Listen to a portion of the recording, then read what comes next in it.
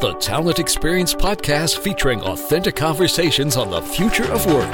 Empowering you to better understand and deliver a best-in-class, future-proofed career experience. For more insightful conversations, visit talentexperiencepodcast.com. We hope you enjoy this episode. Welcome to an episode of The Talent Experience. I'm your host, Rhonda Taylor. And today I have a great friend of mine, Tim Sackett. We go back, Tim, I'm not going to say how far. There was a time when we were at all the trade shows, and I always thought I was really connected, but I think everybody knows who Tim Sackett is. He's global in good nature. Or bad, right? Good or bad. Yeah. I hear you're doing some work in Asia this spring. First time, it's been on a bucket list. The pandemic hit, so it was hard to get out over there, and so they called me and said, "Hey, come on over." So I'm going to get to go to Singapore for the first time. So I'm super excited about that. HR Tech Asia, and then I've been kind of going all over. So it'll be a good year of 2023. I'm looking forward to it. Yeah, for those who don't know Tim, he is just not an influencer / analyst, but he's also an entrepreneur in the HR space. And gosh, Tim, I don't know. How do you find the time? I think I work efficiently is probably the better. And then I surround myself with people who are super capable, and amazingly productive. And I refuse to let them leave me. I will just continue to pay them more so nobody else will pay them what I pay them. And I think that's the key is you find great people, you overpay them, and then let them be great. Get the hell out of their way. And let them grow. Oh yeah. Yeah. I mean, anything I can do, that's the key to happiness is just surround yourself with great people. Yeah. And I think that this sort of leads nicely into the topic that you're focusing on this spring, and that's the future of the human side of the employee. Can you outline that a bit for me? Yeah. So I was literally, I was at, we saw each other out at HR Tech, we have for years and years. And every time it's always what's the future of HR Tech and what's the future of work and what's the future of all, and we keep coming up with new names for it. And at one point, I just was well, what about the human? What about the actual person doing the work? What's the future hold for them? And the concept was for most of all of human history, humans did the labor, right? They were the labor work. We actually had to put the bolt on the nut and weld the thing and dig the trench and do all that stuff. And then probably from about the mid 90s to current, we opened up this creator economy, which was all of a sudden we didn't necessarily have to do as much labor so they had all these jobs now that were, hey, just create stuff, right? It started with animation and design, and then now you have influencers like YouTube and TikTok and Instagram, and everybody's creating content, and so we think, okay, well, that's the future of employee was creating. But then all of a sudden, the AI explosion and the artificial intelligence has gotten to a position where we see the end of the creator economy very clearly. Because when I test Chat, GPT, which is kind of the next evolution of AI, and I did a blog the other day where I said hey, I need a recruiting strategy plan that has these 3 as the top sources and has this and has this. And I just threw it to the AI, and within literally 5 seconds, it gives me 1,000 words of a very detailed recruiting strategy plan for a certain position. And I was just not that it was exactly what I would have done, but it had 10 steps. And I'm man, 7 out of those 10 are right on. And so I'm if I no longer have to create that as a TA leader, and AI can do it that fast. But then I was thinking, well, what part of that did I have? And that's where we think the future of employee is, which is as the narrator of the world they want, right? So if you think of, you went from laborer to creator to now narrator, we're going to spend a lot of time telling AI what we want. Think of your own software, that you guys work with. Every time a client comes and says, oh, can we add this, or can we change this, or can we do this? And you're like, oh, for sure, we can do that. We're software engineers. That's a customization. It's going to cost you this much money and it's going to take us this much time. Where we think with AI, I mean, again, not today, but in the near future, that person that's using your software would go, hey, I need this changed. And AI would do it within seconds. And then, but also it would say, hey, by the way, if you change this, there's some downstream impacts of some other things that are going to happen, right? And then you're like, oh, I don't want that to happen. Okay. And then you're going to go back and narrate again. Okay, I want this, but I don't want this to happen. I want this to go here. And we'll get better and better at narrating the AI to create what we want to have happen, right? So we're actually narrating the world that we want, but it doesn't mean that you don't have to be an expert. In fact, you still have to be an expert of your function. You still have to be an expert user of the software that you're using. You just don't rely on a lot of other people, though, to have to actually do some of the things or the creating some of the customizations and stuff that we do. Again, that's just one example. I mean, you can put that into almost any aspect of your life where you're having to narrate. The other piece of this is I think we'll spend a lot more time in our own personal lives in VR world, augmented world, where we're actually narrating the world that we want to be in as well, right? I can put goggles on at night and say, I want to watch TV, but instead of watching TV in, the middle of Canada, frozen on a snowbank, I want to do it on an island with hearing the waves and, smelling the sea air and, everything that's involved of, having a great evening sitting by the ocean. We're going to narrate a lot of things that we want in life versus creating them ourselves. AI will create them for us.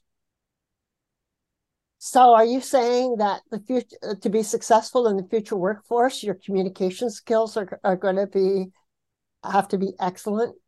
I think so. Yeah. Now, someone would say, well, if I'm just narrating to AI, how excellent do I have to be? And I'm like, well, you're definitely going to be narrating at a very specific level, or at least having to go back through and try a lot of different things. Right. So, from that standpoint, but I also think as you get with a group of people who are saying, oh, well, this is what we want to see happen, being able to communicate that very specifically and come to a consensus and understand this is what we're going to narrate, I think becomes very important. Yep. Over and over you hear, and Tim, when you and I were young, those were soft skills, leadership, communication, and now they're going to be the dominant necessity of the future. LinkedIn has shown this for a couple of years. I went to LinkedIn Talent Connect, not this past year. I saw it online, but then over the last really 3 or 4 years, they've shown that the number one skill that employers want are soft skills, right? By a large margin. And so I still think that's one of the things. And when you think about traditional post-secondary education, you think about university education, even all the micro-credentialing that we're doing, the micro-learning that we're doing, it tends to not focus on soft skills. It's always on these hard skills. And then we're getting into this whole skills economy. And again, we go back to how do we increase the soft skills of an individual, to be able to communicate really, really effectively. Well, you actually see the marriage of the education that comes to the STEM program for women and the leadership and communication. It's a marriage of in the future, and this leads to the next question. The world's changing big time, especially since COVID. What are we going to see for the future of employee? What is their life going to be like? What is the requirement for their jobs? Yeah, it's interesting. I think the biggest immediate impact we see is this kind of remote versus in office. And if you think before COVID, it was 6%, 7% of the world's workforce was remote. Currently, the most recent stats that I saw this last week was 13% are fully remote.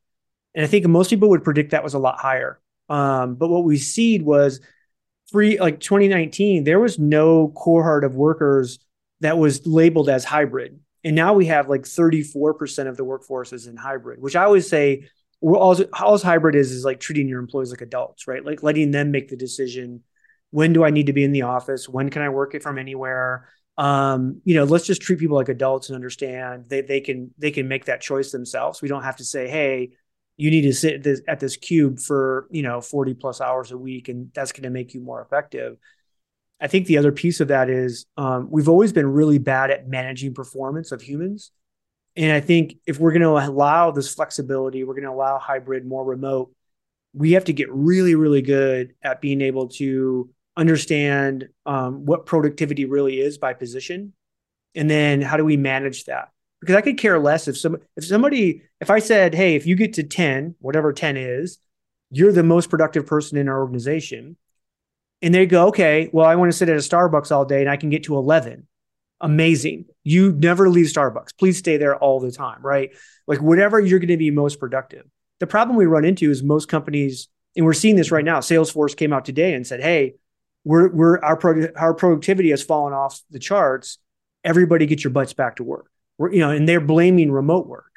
Well, I'm like, you can't really blame remote work. They're just correlating our productivity is down. Thus, we have a higher, a number of people that are working remotely. It has to be remote. I think there's people that probably work remote that are highly effective. I think there's probably people that work remote that are highly ineffective. And we have to be able to balance those and say, hey, if you can't be effective in whatever environment you're in, let us help you find the environment that's going to make you most effective and make you most productive. I think that's where organizations are changing, because the ones that get to that point first are the ones people will come to work for. Because I have people on my own team, when we sent them remote, they literally went off the charts. They were amazing. Like they got levels of productivity that we never saw when they were in the office. But I also had the opposite happen. I had people that failed. And I was like, look, I'm going to fire you or you need to come back in the office because something's not working right. And I had one actually admit, like, I can't focus when I'm at home. I got the dog, I got the TV and like things outside. Like I just can't focus.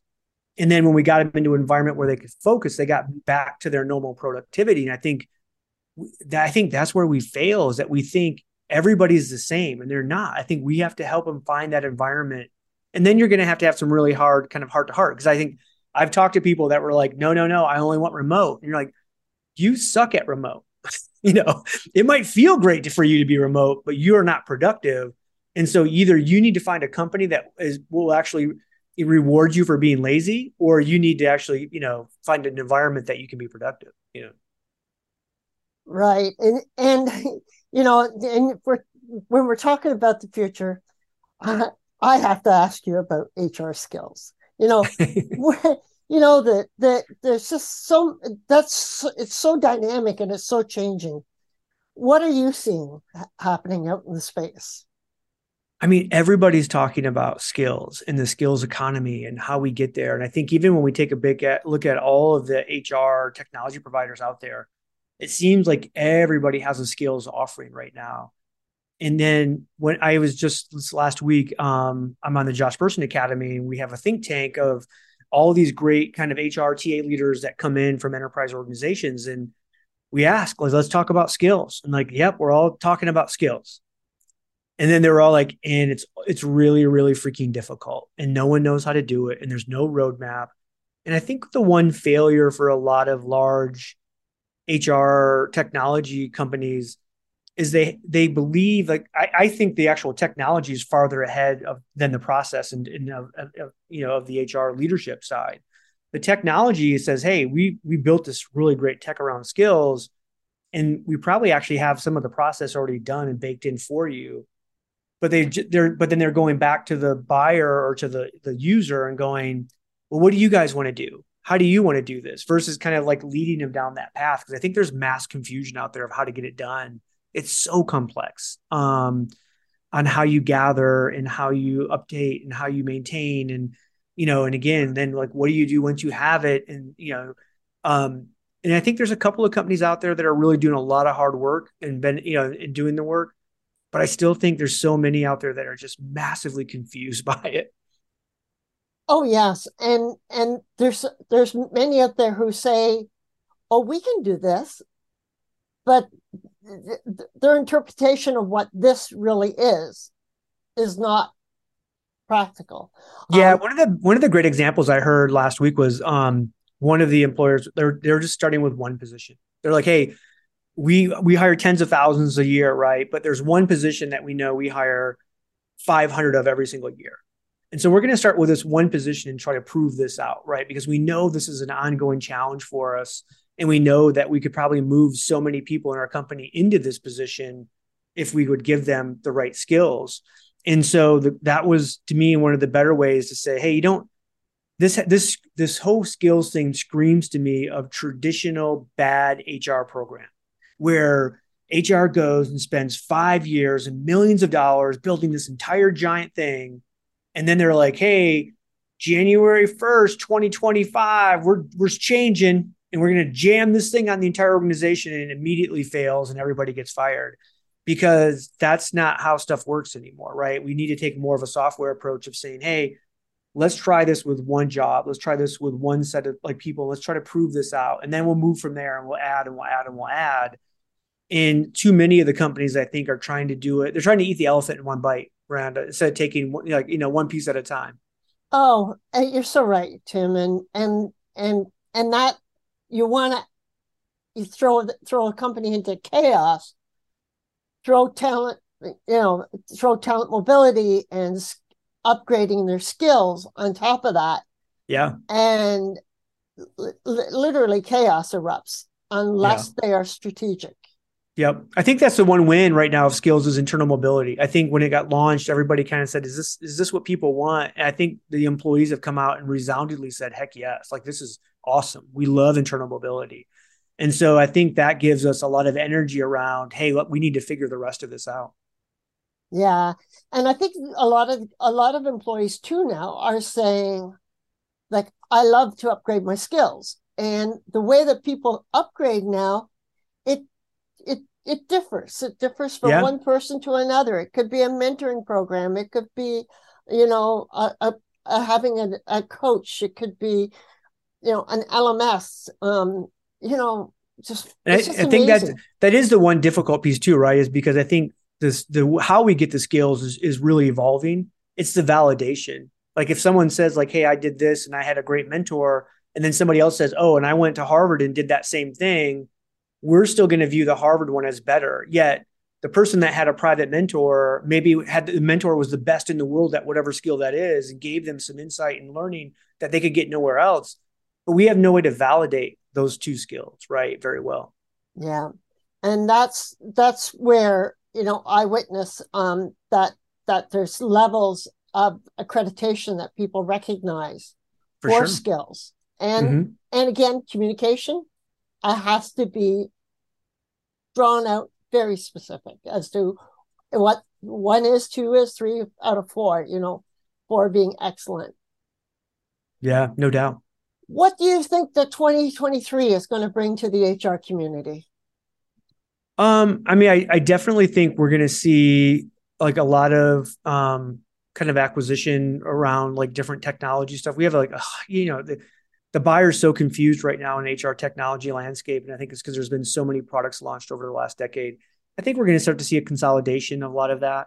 I also think like we're going to see more and more AI being used in how we hire, which causes, there's going to be a lot of regulation. I think that's going to have to be drafted around that, because I think people fear AI selecting talent. And you're thinking, well, they might not select talent. It's just going to be able to give us a lot more insight to, the selection possibilities we have in a lot faster way. We already see this with, people using conversational AI to make sure, let's say you have 250 people apply to a job. Prior, a recruiter might be able to cherry pick the top 10 or 15 that they would even look at of probably only the first 30 that of applies. Conversational AI can get through all 250 and then go back to the recruiter and say, hey, here's the top 10 that you should be looking at, right? So I think it almost to me becomes a little bit more fair and equitable when everybody gets a chance versus just a human basically cherry picking resumes off the top of the stack. Yeah.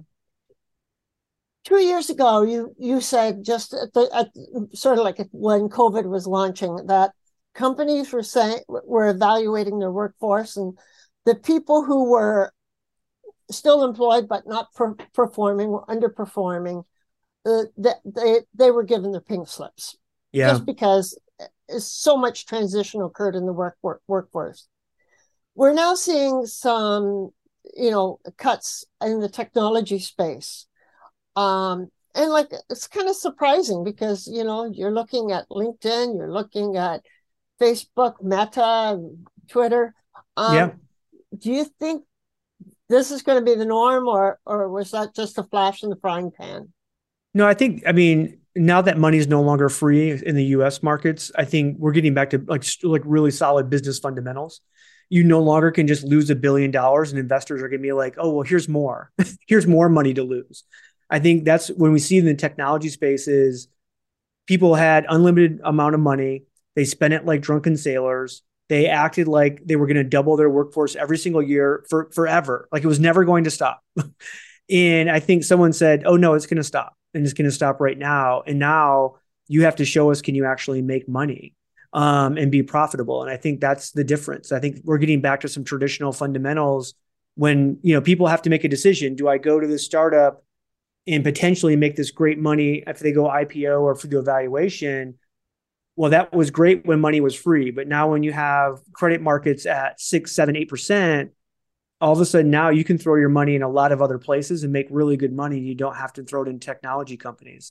And I think that's where tech companies, and you saw this with Twitter, where they said, hey, we're going to lay off 80% of our staff. And everybody like, oh my gosh, Twitter's going to shut down. That site will fall down. I use Twitter every day and nothing's changed. Twitter's still up. Twitter's still running, and they're running without 80% of the staff. And you brought up a good point. I really believe that the HR community is still going to stay loyal to Twitter. Do you?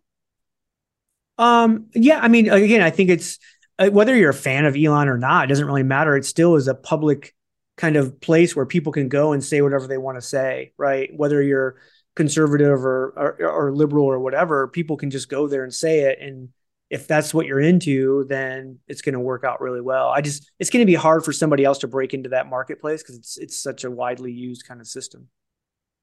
Right. And for those of you listening, Twitter, although it seems to be a unique social media, is really bought into by the HR community, Tim? Oh yeah, no, there's huge following. I mean, I think a lot of people get their news, but a lot of sharing goes on there, right? That happens really fast, especially around, different regulations or different ideas. Like that is something that you can put out there and immediately have hundreds of people all over the world kind of, sharing. So. Yeah. Okay. Tim, I always enjoy talking with you, and you're always on the cutting edge of things coming down the pipeline. So I wish you all the best in 23, and thank you for joining us on the Talent Experience. Thanks for having me, Rhonda. Okay, this is Rhonda Taylor. Again, thank you for joining us on the Talent Experience. Bye for now. Thanks for listening to this episode of the Talent Experience podcast. For more Talent Experience and future of work conversations, visit talentexperiencepodcast.com. Follow us on Twitter at TalentXPodcast. Or join the conversation with #Talent Experience Podcast on Facebook, Instagram, LinkedIn, or Twitter. The Talent Experience Podcast was brought to you by the fabulous Fuelies at Fuel 50.